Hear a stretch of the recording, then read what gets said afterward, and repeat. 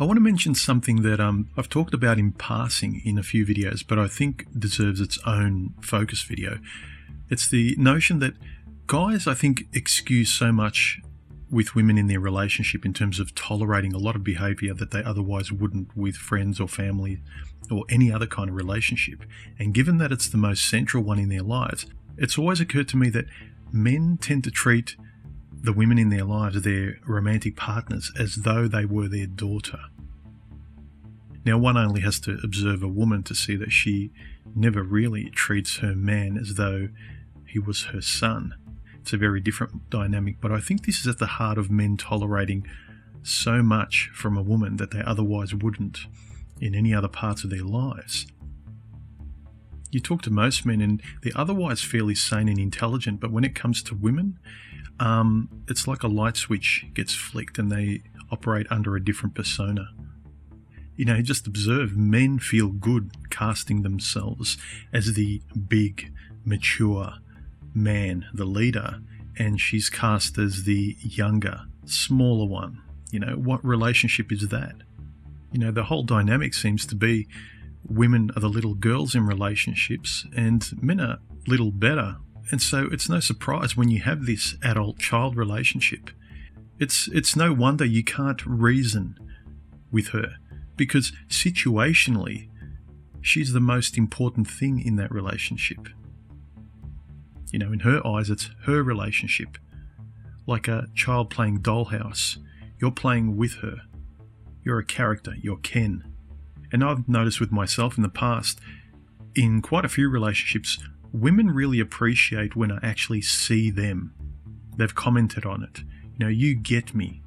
Most guys don't see me. You kind of listen, you get me, you understand me, you're sympathetic.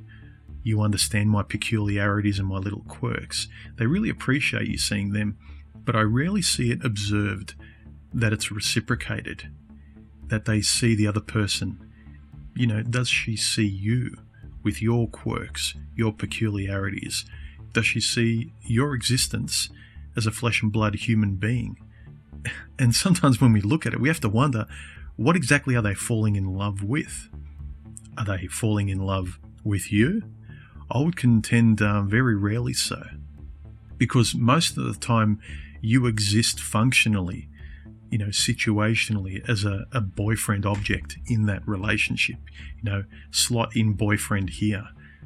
That gets me, tolerates me, puts up with my highs and lows. Now, my hypothesis has always been that men put up with the childishness of female partners to prepare him for the potential children he may have with her. It's the conditioning of tolerance of the future father, the husband, the protector, the provider. And, you know, biologically, there's some primal instinct that babies are involved in this dynamic with this other person on a very primitive level. So a man unconsciously softens to a state that accommodates that sort of child in the relationship. And I've also often observed, not just with myself, guys I've spoken to who are not reproductively motivated like me, they have less tolerance for that child when a woman exhibits it in a relationship. When the child's not a drive for us, acts of childishness is not tolerated or just sort of waved off like, women, what do you do? Because there's not that biological pull with personalities like myself to have children, we really don't tolerate childish and emotional behaviour very well at all. Put another way, people like myself find it very hard to tolerate childish behaviour in women because we don't want children with them. And conversely, I think that's why the majority of men do tolerate that childishness with women. Because reproductively, there's this unconscious thing that children are somehow involved. You know, I've said it before. I mean, would you erase yourself in any other relationship like this? Would you matter so little? Would you tolerate the antics of another in totality, where you barely exist? You're barely a player in this interaction, in this life, just so you can have some noble stance of Look how much I give of myself. Look how noble and tough I am that I don't even need myself accommodated. It's a bizarre stance that I've never understood. I always thought there was something wrong with me. I'm a little bit too selfish because everyone is so selfless. But the older I get, I just see the selfless people as largely being men in relationships. And I think because most guys treat their women in relationships like their daughters, they can't enact this tough love toward them, because especially in relationships you see sort of the daddy's little girl principle. He doesn't discipline her in any way, even verbally. He doesn't raise his voice. He gives her everything she wants. She knows he has him wrapped around her finger, and usually, if at all, the mother will discipline the daughter. And so if he's not designed to give tough love to his daughter, similarly he doesn't give tough love to his female partner, because they're analogous to each other somehow emotionally to him. Put another way, daddy doesn't give tough love to his little girl. He gives princess everything she wants. Ergo, he acts the same way to his wife or his romantic partner. And what exacerbates things further today, online with media, is this kind of fashionable way we diagnose people, where we intellectually excuse them. We give them labels, and we say, oh well, they've had this childhood, or women, what can you do? It's just the way they are. They're perfectionists, so they're hard on others. For me, it's who cares? I try and live by the golden rule. The point is to treat others as you'd like to be treated. I refuse to tolerate somebody that has the ability to do something with it, especially when you see them acting better towards others. The notion that to the closest person in their lives, their partner, they're the most abusive to, because somehow they're the closest to, they can open up the most, and all the bad stuff comes out and you cop it. I mean, that's unfair to me.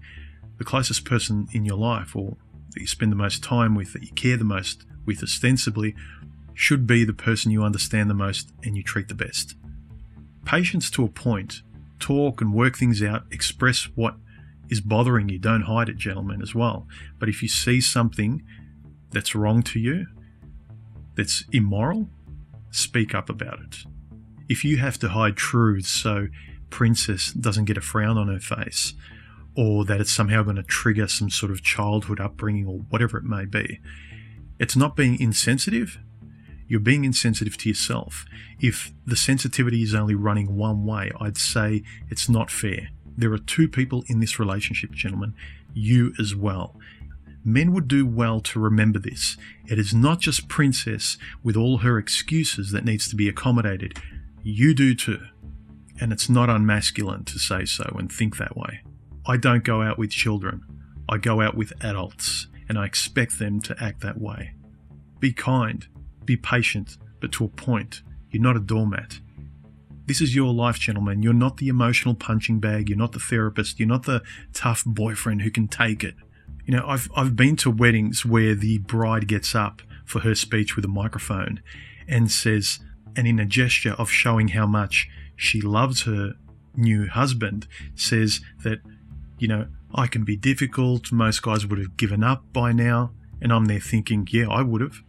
I would never have gotten to that point with her. People like that just show me that only they exist. They're aware of their shortcomings, of their immorality, their unfairness to the other person, where the other person is tolerating abuse and has to accommodate them, and they're not going to be willing to change at all. I'm reminded of that line by Kurt Russell in the older movie Tequila Sunrise, where, frustrated, he turns to one of his co-workers and says, I don't grow weeds in my garden just so I can pull them. You get one life, gentlemen. Live it. Talk to you later. Feel free to subscribe, share, like, comment, and support me via the links below this content if you appreciate these talks. Cheers.